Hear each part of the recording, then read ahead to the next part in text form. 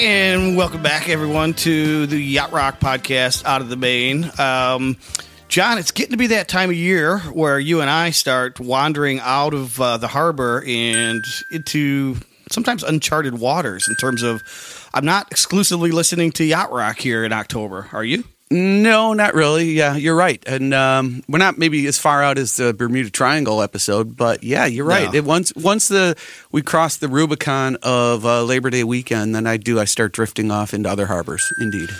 This year, for whatever reason, and you may know this if you listen to listener Kyle, who invited me on to his Monday night program, Sailing with Captain Kyle. For whatever reason, this year I drifted into a harbor known as Power Pop. Right.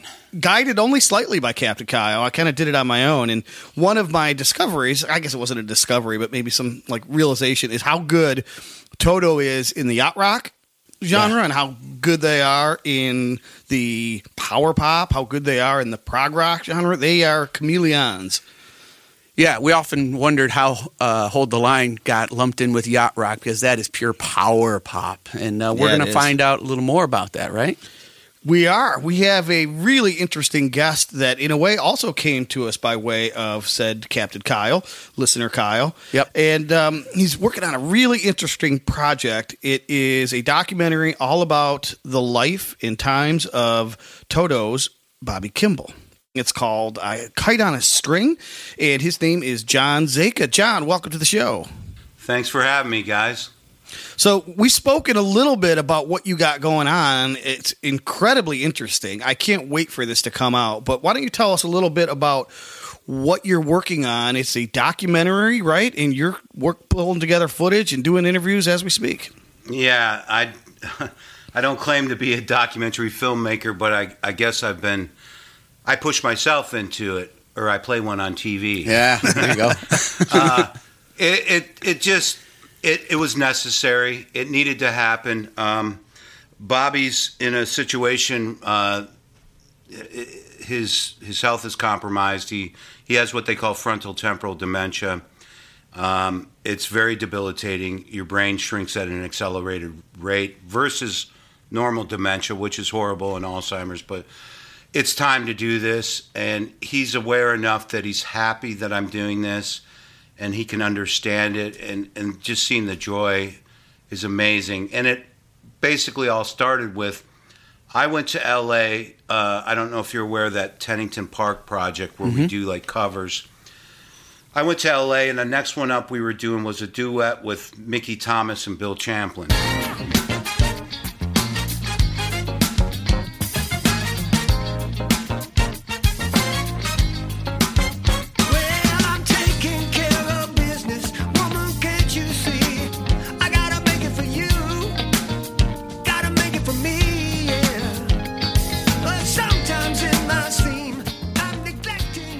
And when we were done, while I was there, I got the masters, the 2-inch master analog tapes from an album that Bobby and I did in 96 in San Francisco at Hyde Street Studios that originally was called All I Ever Needed.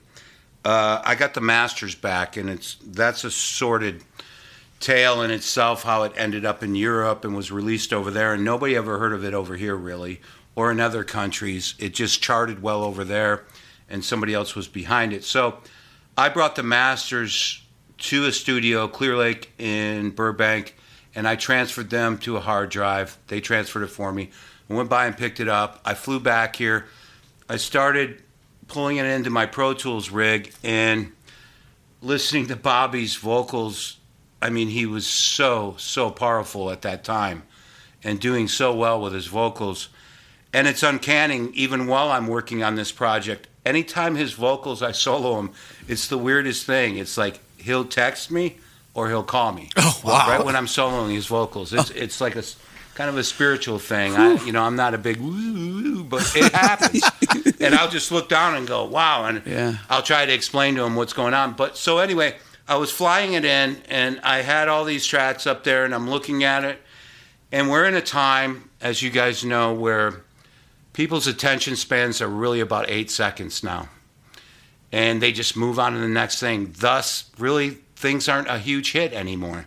Like when we were growing up in WRAF and all these radio stations were announcing great records coming out on Friday. Yeah, where songs were cultural and they'll last all summer long. Now it's a couple weeks and poof. Right, and there were like 4 or 5 shows at Cobo Arena sold out for any rock band or whatever, and Pine Knot, all that. It was just a fanfare, and we were all excited. Now it's just like, oh, so-and-so's got a new song out. There's a little pulse maybe for some of them, and then it's over. And it's gotten to the point where I was also in a Zoom meeting with a bunch of producers, and these A&R people from a few labels were there, and they're seriously considering making 16-second songs. Jeez. because of TikTok. TikTok. Oh, man.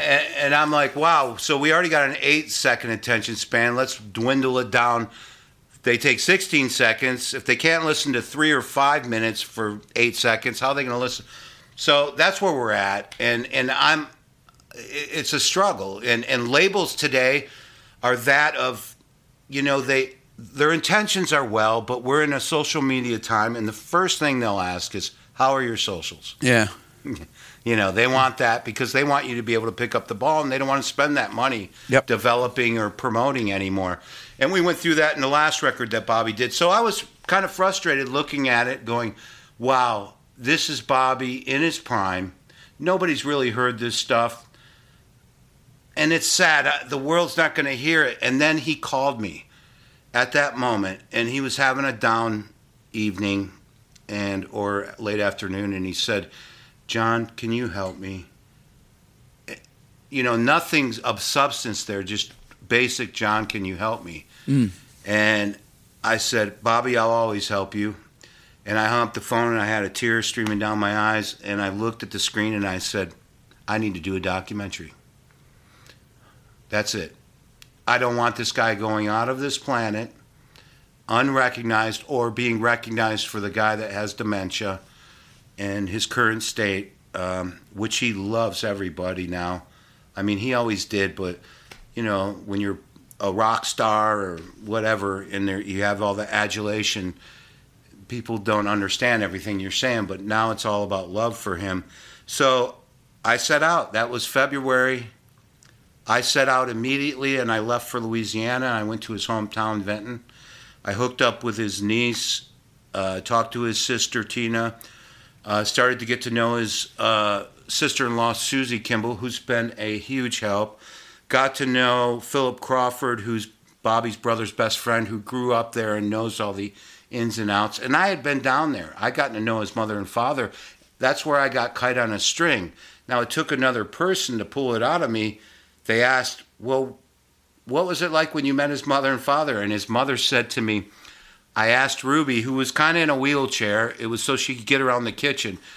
She was a character, a great lady. And I said, Ruby, what was Bobby like as a child? And she went, oh, boy, he was a kite on a string. There it was. There it was. Yeah. So when I was talking to this other person that makes documentary films, and they said, what did his mother say? And I said, wow. She said he was like a kite on a string. There's your title. So I left, went down there, and started filming. And, being that I've been in music, we've all watched great documentaries and great films. I'm a huge Scorsese fan, or Tarantino, and I like that kind of stuff. But I just, how am I going to do this? Therefore, it's been evolving the whole time. I have a basic story. I wrote a treatment down. I ripped it up. I wrote another one down a month later. I ripped it up. As I've been going on these journeys, I've been writing different things down. I just said, you know what? Just stop. You know what you want in your head. Just go get all the footage. And then in the end, I'll sit here with the editor in one station and me with the music and the film tethered back and forth. And we'll just go through and make it what it is. It's going to be, there'll be some drama and great music. I plan on licensing the Toto songs. At first I was thinking 16, then 13. I don't know where I'm at now because it's really expensive, and I'm going to have to take an investor on to do that because I'll drain my savings, Well, let's talk about where you are now, because probably maybe you did, but I'm wondering if there was way more work than you realized was going to go into this. And so, kind of bring us up to speed. What's been done now? When do you expect the project to be done? And I'm curious, anything that you've learned along the way that would have totally rewritten any of those treatments anyway. I got to imagine by the time you're done collecting, the story's going to write itself. So, bring us up to speed.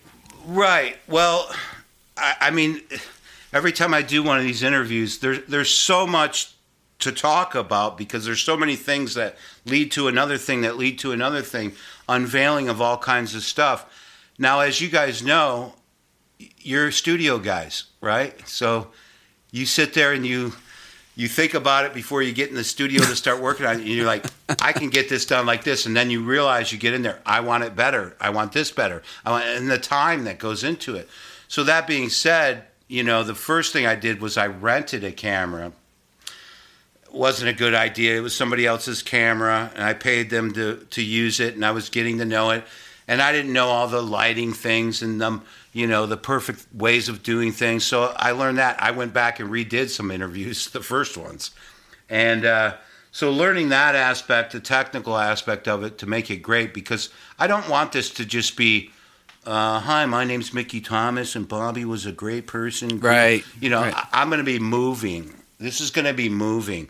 There's going to be a neurologist, pretty world-renowned, that's going to be talking about what Bobby has and the fact of his hearing loss, which a lot of people don't know, that led down this path. So, yes, the treatments, why, is because each time I meet somebody, John Smith, an Orrin Guidry, who was with Bobby in a band called Machine. They played a club in New Orleans called the Ivanhoe. These guys played from 9 at night till 5 in the morning, 45-minute sets.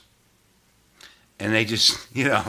And through this place, Led Zeppelin comes in. John Paul Jones asked to use Bobby's B3 on a break. Bobby's like, do you know how to play? And he said, I'm with Led Zeppelin. Oh, my God. The stories.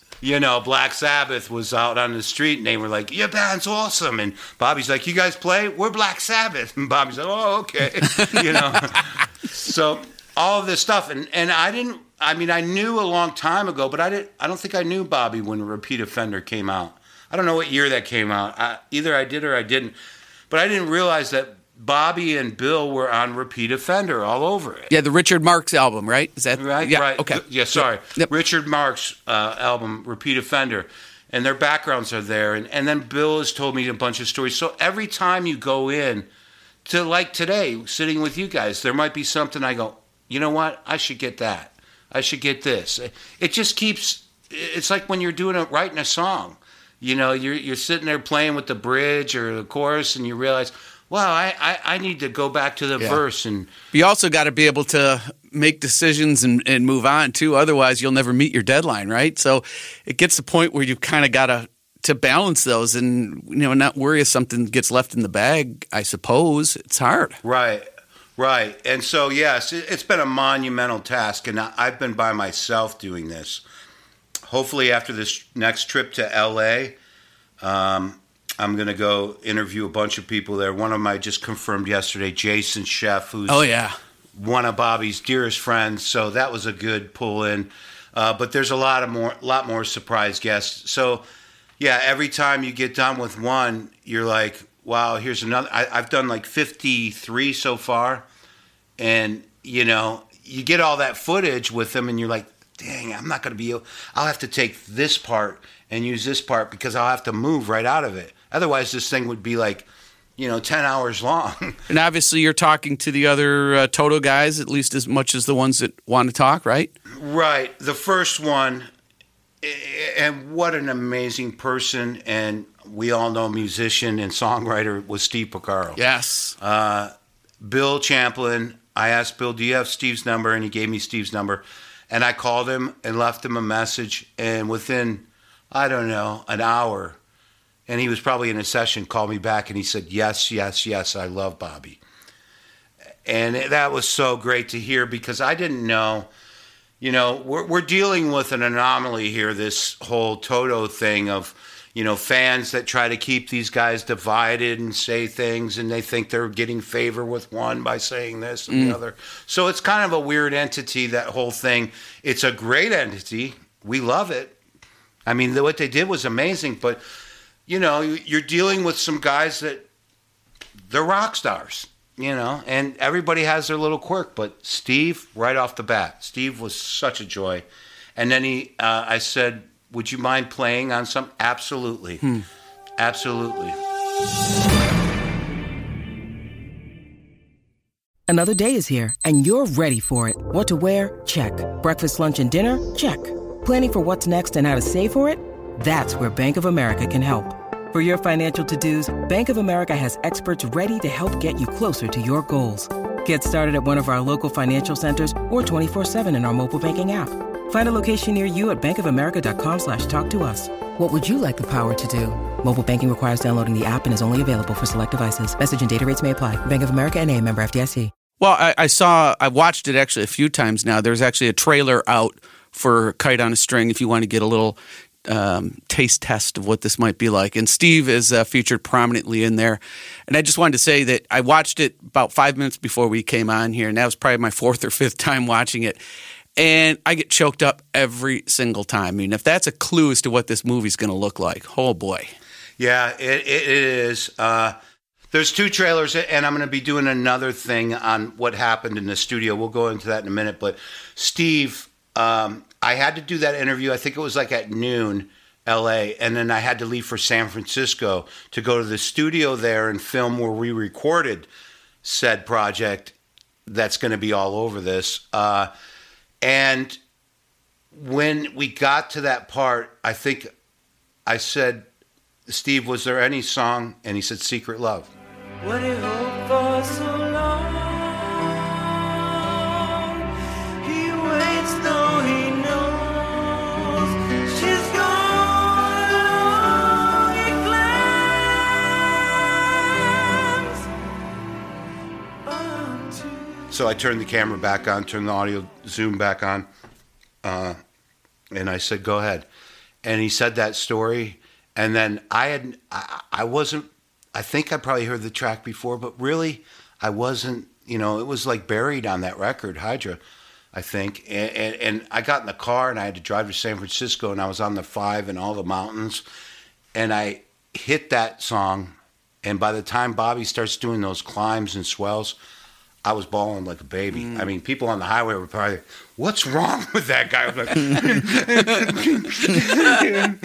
Because I'm thinking about my friend and all that he's going through and how I can help him and how I can't and what I can do. And what I can do is just do this justice and be there for him. And that moment with Steve was unbelievable. That touched my heart. And even watching it back, when I watch that back every now and then, every time, like you, John, I just feel like I'm getting a little, and I got to walk away for a minute, because I got to concentrate on work. Yeah. So, can you talk more about the music that is, because you kind of alluded to that a second ago, and about the session that you were heading toward. And so, what can we expect in terms of music that's going to be like the companion piece to the doc? Well, we still have to work out the licensing stuff, and through that is Sony, the publishers, the writers, all that stuff. So I plan on doing this right.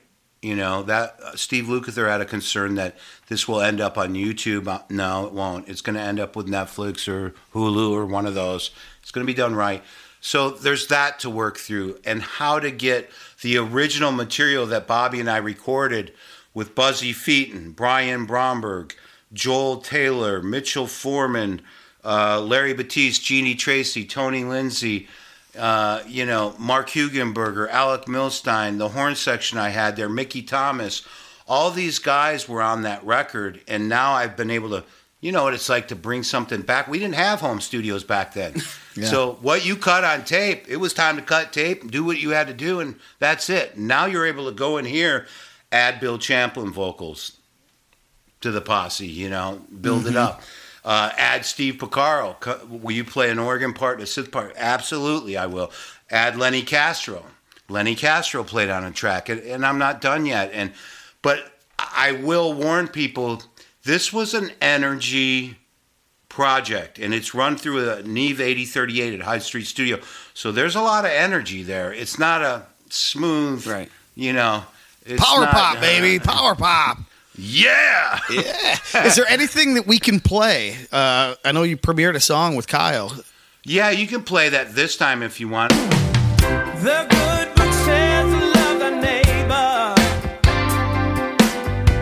but I don't see no love inside.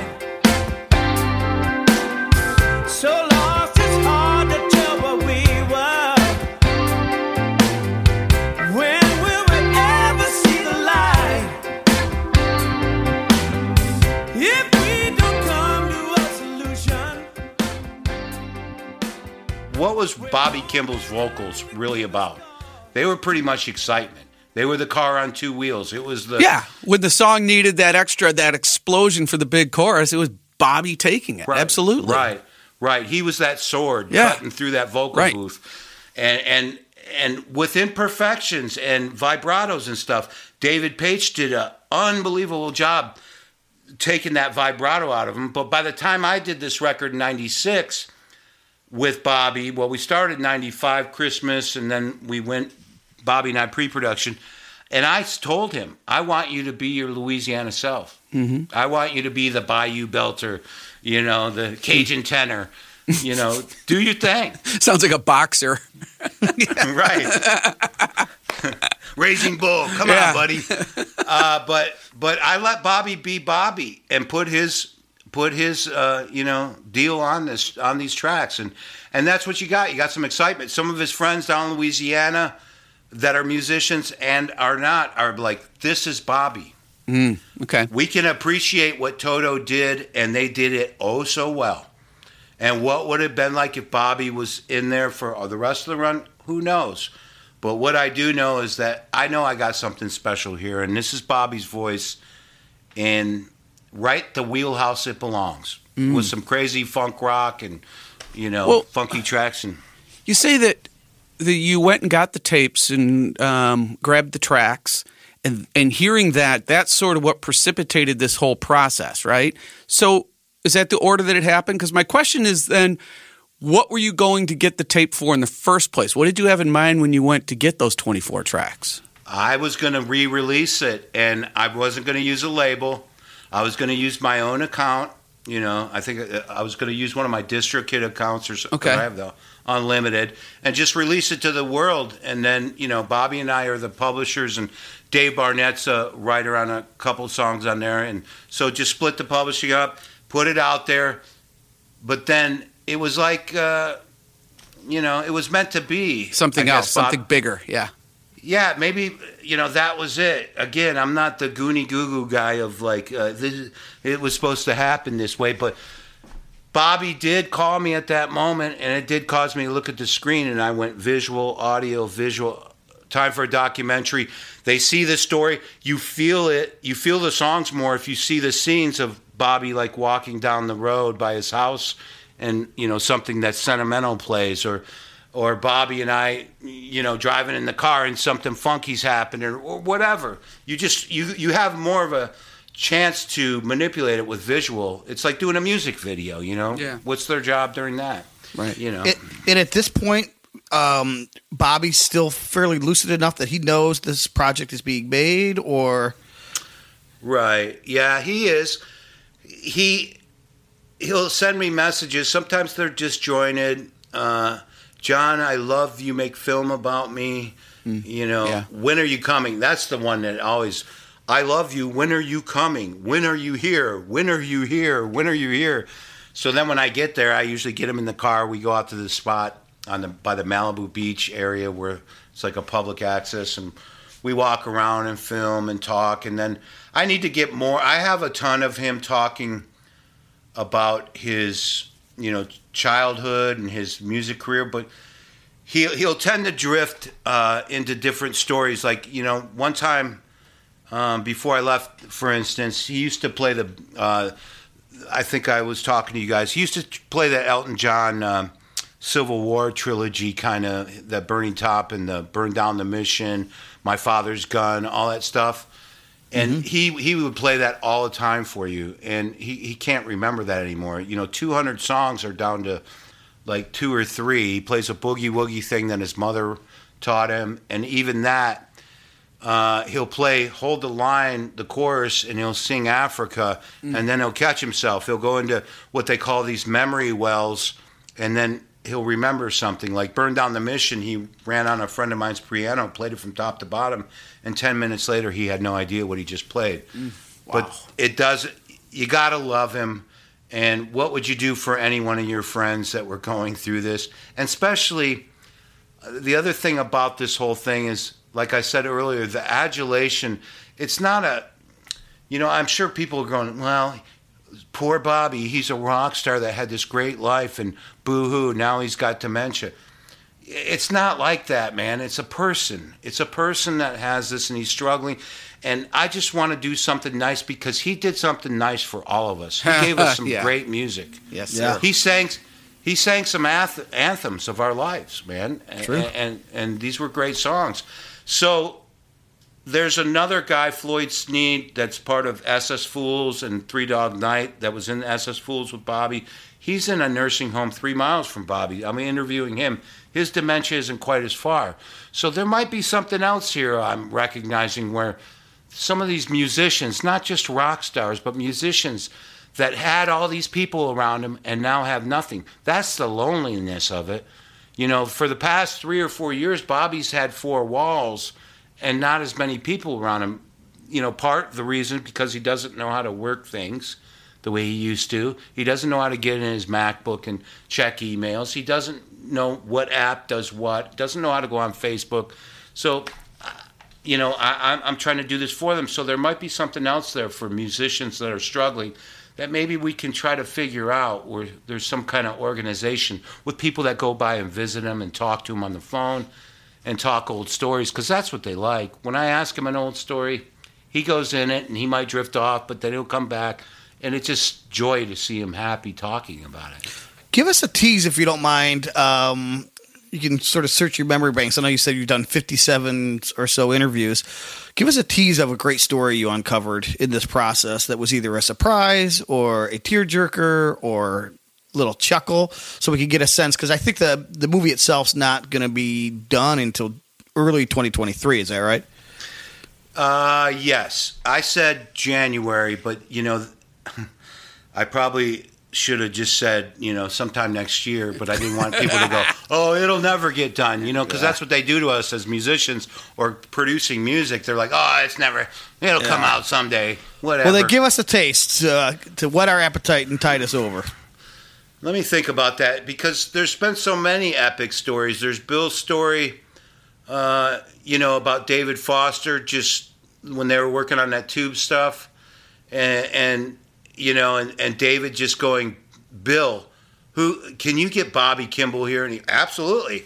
And he calls Bobby, who's on crutches, just got off the Toto 4 tour, after doing the knee damage over the wedge, and he's in Toluca Lake, and Bill calls Bobby, and he's there like in 23 minutes or whatever it was. I think that's the time frame that he said. And he got there, and it was like 1 or 2 takes, and it was over. And there's that iconic chorus, but don't fall in love. That's what I thought. Yes. Yep. You're talking She's a Beauty, right? Right. She's a Beauty, the Tube, sorry. Yep, co-written by Foster and Luke, I believe, Yep, right? that's right. Yeah. And then you've got Champ, and now you've got Kimball. I mean, geez, a star-studded affair. Let's hear a little of it.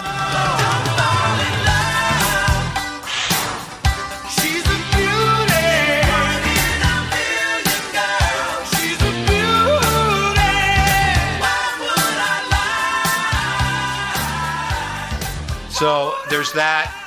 Also, Bill tells a story about being in the booth with Michael McDonald and Bobby. And Michael McDonald's, you can't see my 67 because I moved it off here, but Yes, eating the mic, right? Yeah. I'm up here. He's right up on there. You don't know me. And Bill's like, 12 inches away, and Bobby's in another zip code. It's probably the hottest coming Yeah, in. really.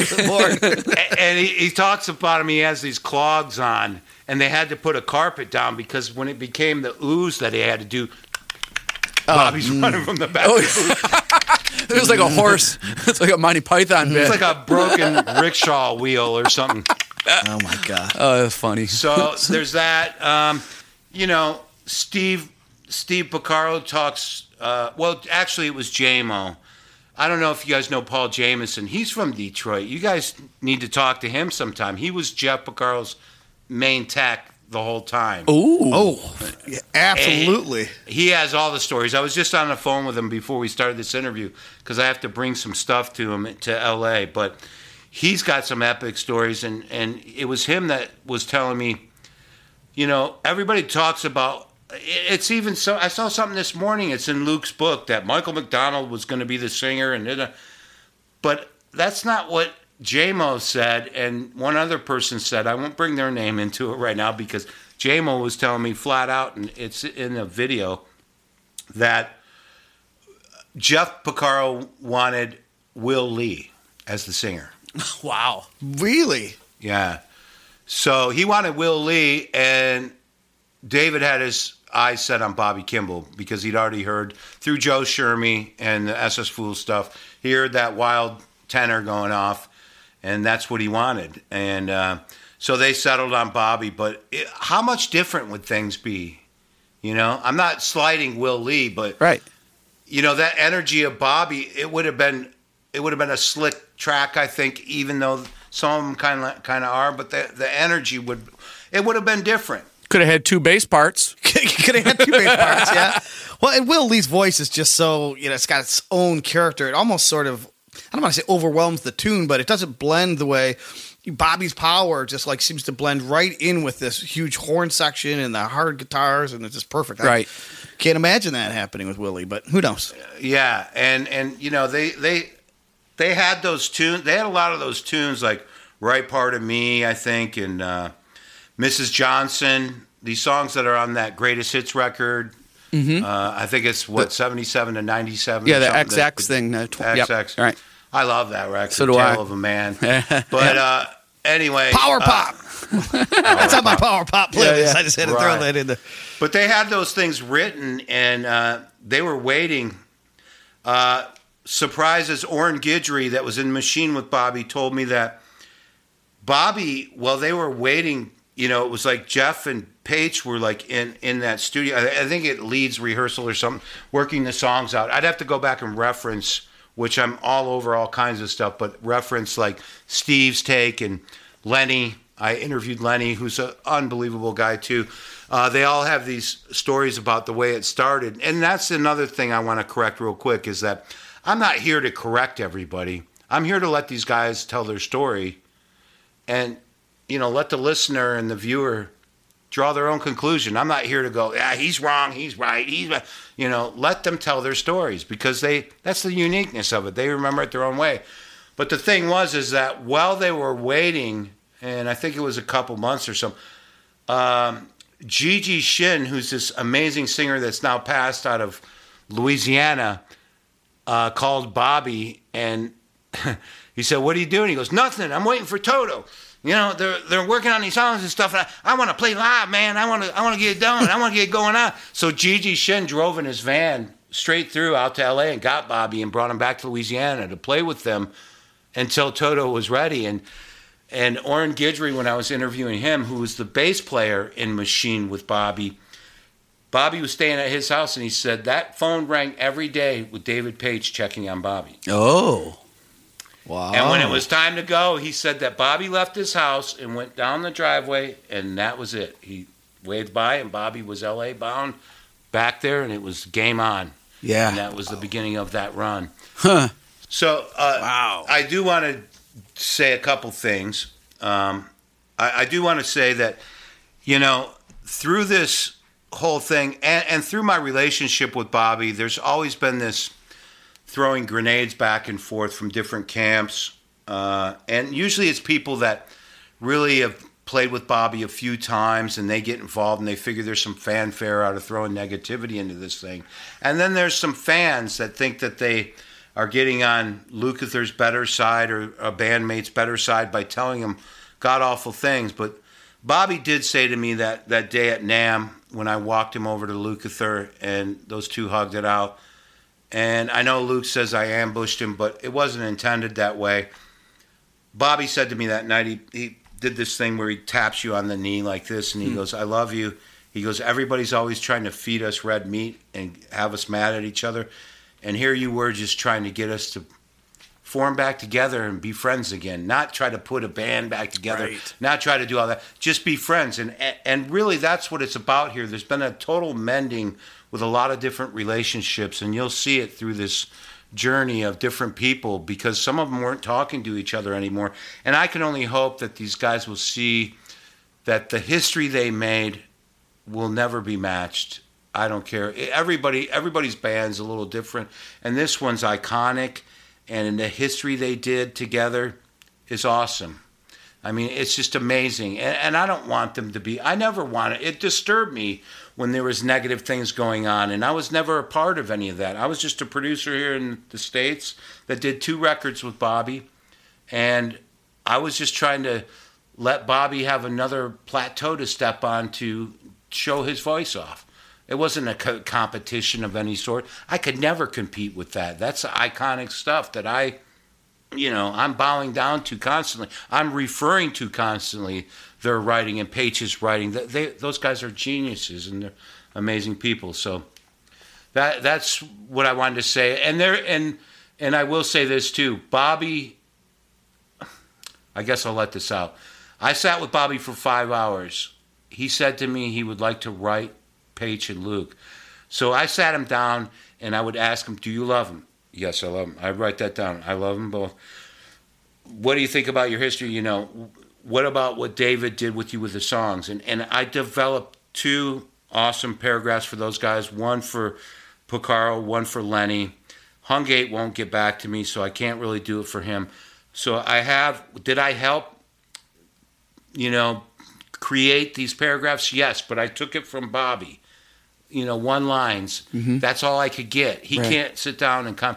So they have letters waiting for them from Bobby, or paragraphs. Oh my! Of kind of, I get choked up saying departed, but his last letters to them. So. And how and when will he get those to them, or will you? Well, I'm through a friend of ours, Alan Friedman. I think he said something to Luke. We're supposed to maybe get together for a coffee or something when I'm out there. If that happens, fine. And then hopefully after Lukather and I sit down and I'm able to interview them or whatever, I'll hand it right over.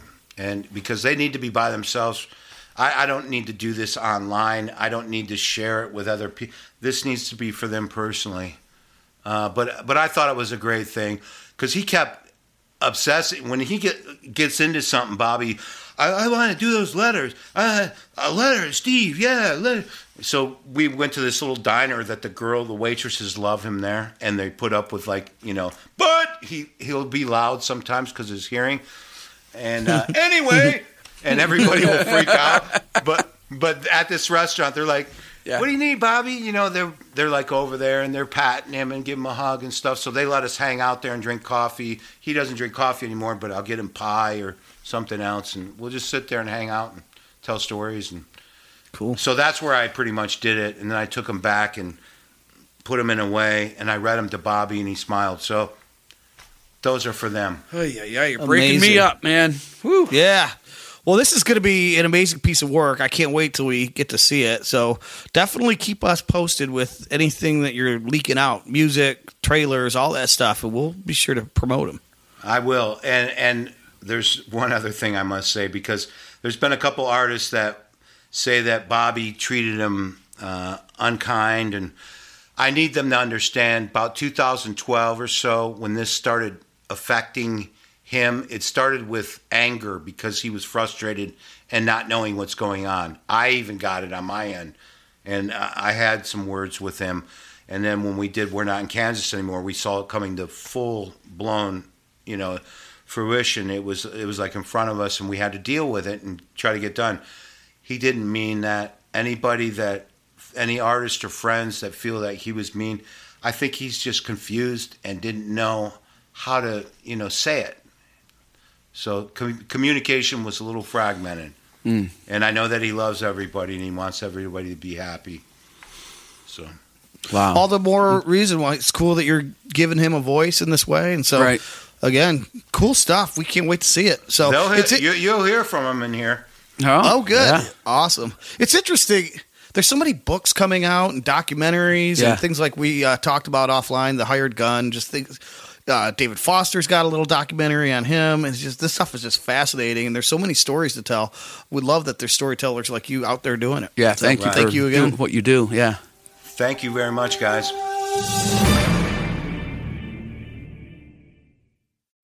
When you need mealtime inspiration, it's worth shopping Kroger, where you'll find over 30,000 mouth-watering choices that excite your inner foodie. And no matter what tasty choice you make, you'll enjoy our everyday low prices, plus extra ways to save, like digital coupons worth over $600 each week. You can also save up to $1 off per gallon at the pump with fuel points. More savings and more inspiring flavors make shopping Kroger worth it every time. Kroger, fresh for everyone. Fuel restrictions apply. Well, I can't wait for this project to come out. I hope it's not one of those things that gets delayed and delayed and delayed and delayed, because I can't wait. Yeah, I'm going to need a few boxes of Kleenex with me at my side at the ready. Some of those stories were rib ticklers, though. They were. Yeah. But knowing why it's being done and knowing the state that Bobby's unfortunately in, I don't know. It's just, it'll be hard to watch, but it'll be must see TV for me. Yeah, all of that mountains and mountains of interview footage that they got with the likes of Champlin, and if he gets Lukather, and he's already got Ipicaro. Yeah, I wonder how much of that I could watch before I got sick of it. Maybe all of it. Uncut. I'm saying. Uncut. Oh my gosh. Uncut, yeah. Woo. Yeah, he's going to lose a big chunk of his life just going through that stuff. Oh, I know. Yeah. Well, it's a good thing he's doing. I can't wait to see it. And it was interesting to hear him talk about it. So yeah, he's very passionate about it, man. You could tell this means a lot to him. yeah, it's personal as well as professional. So Yeah. cool. All right. Well, should we mosey on down into the lightning round? Okie dokie. All right. I have so much stuff building up on my list of lightning round worthy stuff that I decided I got to start clearing the decks a little bit. here. Right. So mine is not Bobby Kimball themed for the most part. Mine, I'm going to see, I'm giving a quick look. No, mine is not either, because I really didn't know exactly where the conversation was going to go. And the Bobby Kimball thing, we've covered Toto in so many different ways that I figured that, like you said, I'm going to clear the decks as well. All right. Well, do you want to flip a coin to see who goes first? Okay. Heads I win, tails you lose? Perfect. What was it? Heads. You win. I guess you lose. Wait. Okay. Huh? Go first. All right. I had this one because it sits right at the infamous Mendoza line. And yes, I'm going to ask you a question again about something on the Yatsky scale. Okay. I wasn't exactly sure how to frame it, but it sits right at 50. So I suppose that makes it on the boat, but it feels like it's right on the line. So I could give you the option of giving it a half a point up or half a point down if you wanted to touch the score. But I think it goes to, with yacht rock, and particularly modern yacht rock, we're so happy to hear somebody do something that really honors it and does it well that I think we're eager to put it on the boat. And that's sort of what I feel maybe is happening with this song. Though I love it, I want to get your opinion on it. And it's a Young Gun Silver Fox tune, so you know how much I like them. So this is not a knock on the quality of the song. And it's decidedly West Coast. It's from the album West End Coast. But what do you think about You Can Feel It?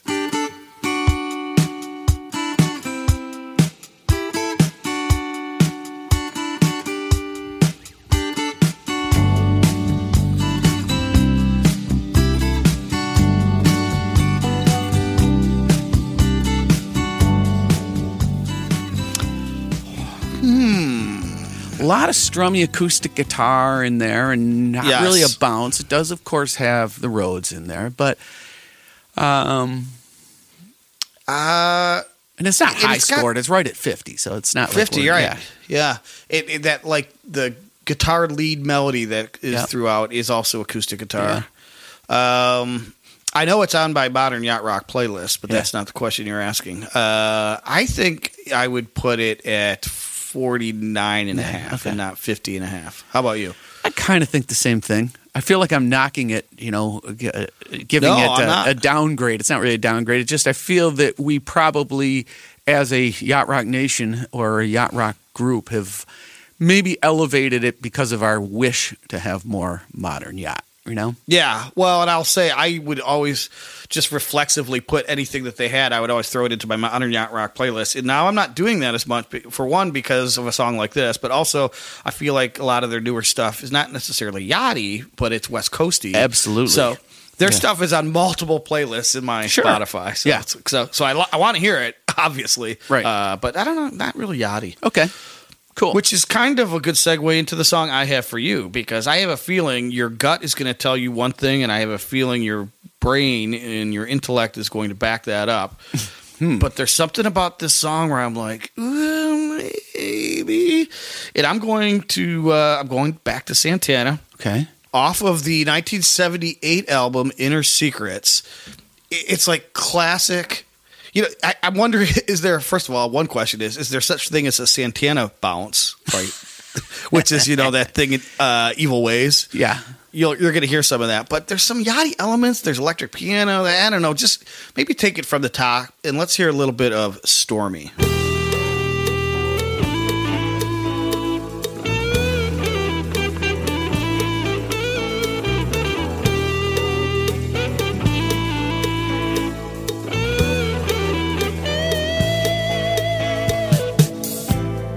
You are the sunshine, baby, whenever you smile. So, on the one hand, signature Santana, but are you hearing any sort of yachtiness in that number? Yeah, more than I expected. I would not put it anywhere near the 50 line. No. But there was more in there. When it started off, I thought, okay, it's kind of, like you said, it's got some Evil Ways feel to it. The guitar lead in the intro is a little too bluesy. But then all of a sudden the verse starts and it kind of smooths out. Like, It does, yeah. A little surprising there. I didn't know that song. Yeah. Interesting. It's a good one. Yep. Yeah. And I have it acceptable. So you know how they put it essential and then yacht rock, and I have acceptable. In other words, it's okay if you put it in your Is list. that like above 25? yeah, Between 25 and 35 is acceptable? 35 and 50. Okay. All right. All right. Well, so I guess it's back to me It then is. for the buried treasure. Okay, so my buried treasure is a sort of tiny little piece of ear candy within a buried treasure. Oh. So Deep cut. Deep yes. cut. Turducken. So yes, the deep cut artist is Greg Gidry. Yeah. And since we're trying to build a Spotify playlist, I'm going to the one record that's on Spotify. And Right. Are you familiar with this tune? It's not a cover of the Kenny Loggins classic, but are you familiar with Heart to Heart? Only a little. How about I hit a little of it? Yeah. Is there a spot you want me to hit? Take it for whatever you want, and then I'm going to have you play a little millisecond that I think is real cool ear candy. All right. To stop, I'm talking to you, heart to heart. Baby, I need your love, just can't hide it anymore. I'm talking to you. One thing about Greg's stuff is that he knows how to produce a chorus. It always has such a great lift, and then the backup vocals are just right. He really understands how to highlight the hook of a song. Absolutely. Absolutely. Well, and to that point, I wanted to show you the micro moment. Oh, yeah. Which is, you hear, every time it goes into the chorus, everything kind of stops, right?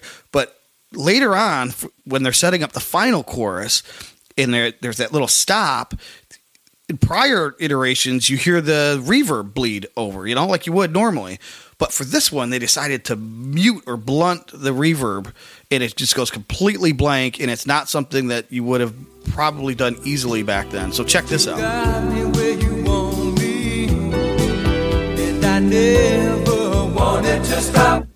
I'm talking to you, heart to heart.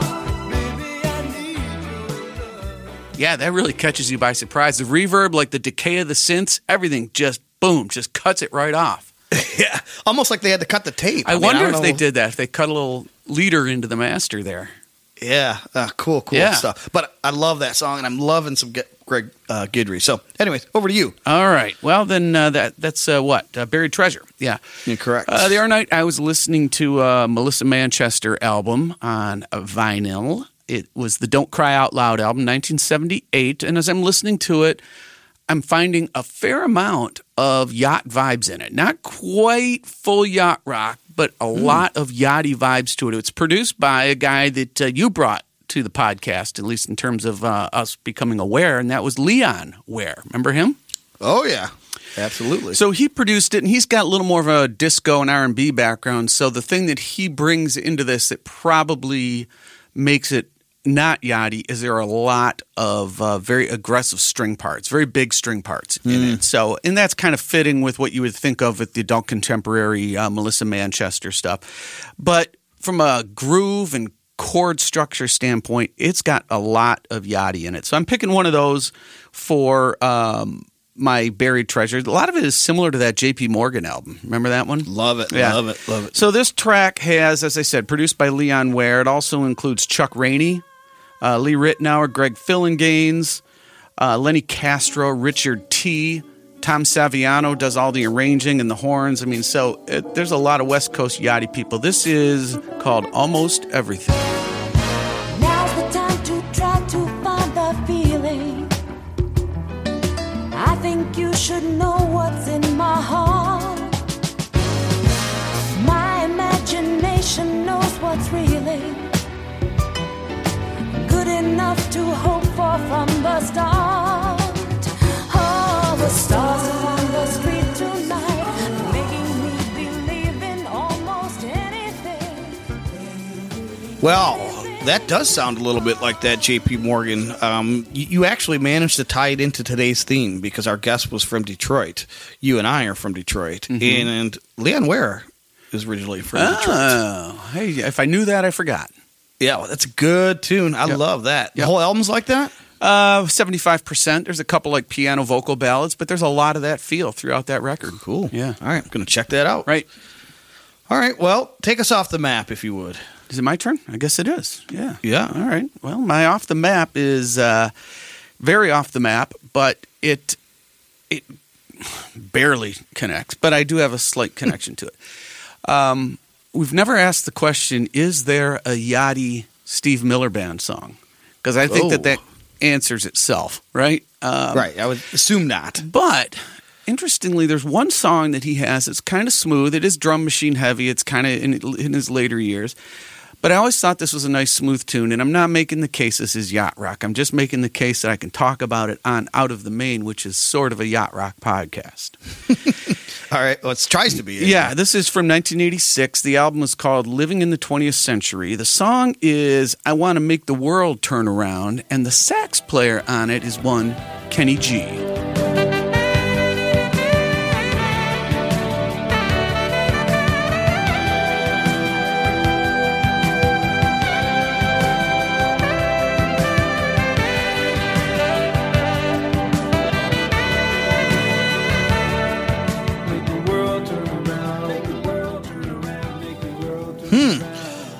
I gotta say, what year did you say that was, sis? 86? I was gonna guess 86, even though you already said it and I wasn't paying attention. Right. But there was no denying which way music was going at that point, was there? Yeah, I mean, it's all starting to sound- sampled thumb bass, drum machine, super bright sax. Yeah, it sounds like the guitar is through a Rockman, the Tom Scholz box. Yeah. But I really like that too. Yes. So I was not familiar with it, and it sounds really good. So I'm going to put it on some kind of playlist. Yeah, it was a modest hit for him. Yep. All right, cool. What do you got? Well, I'm calling it audible because I said my lightning round was not going to be super related to today's guest, but I'm going to change my mind here because Mr. John Zake is doing a good thing by doing his best to get these folks back together, if not as musicians and collaborators, then certainly as friends. So I'm going to try to do the same thing with my lightning round. So we've had stories about Bobby Kimball today, right? And I'm going to go to David Page's 2022 record release, Forgotten Toys. Yeah. And I'm going to pull up a song that features David Page, of course, Steve Lukather, Joseph Williams. Ooh. I mean, we're getting as close as we can to a Toto reunion, and we got Bobby Kimball waiting in the wings. This is a kind of a cool tune. It's all one word, and it's all lowercase, so maybe Prince collaborated too, but it's Will I Belong to You?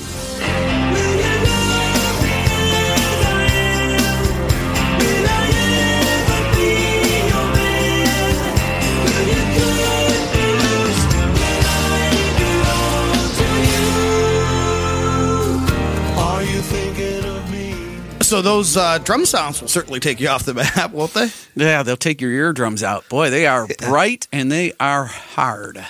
Well, yeah, and John Zeka, our guest, was warning us that, this isn't all yacht rock, his documentary is getting into Toto's full catalog, which that's kind of why I picked that song. Fine by me, yeah. Yep, it's a rocker. Cool. Well, anything else to add? I thought we would try something different at the end of the podcast. Oh, I like where you're going with this idea, yeah. All right. Well, why don't we have our guest sign us off today? Kind of like in the old radio days. That's right. Hit it, John. Hi, this is John Zeka, and you're listening to Out of the Main. Ahoy, Palloy.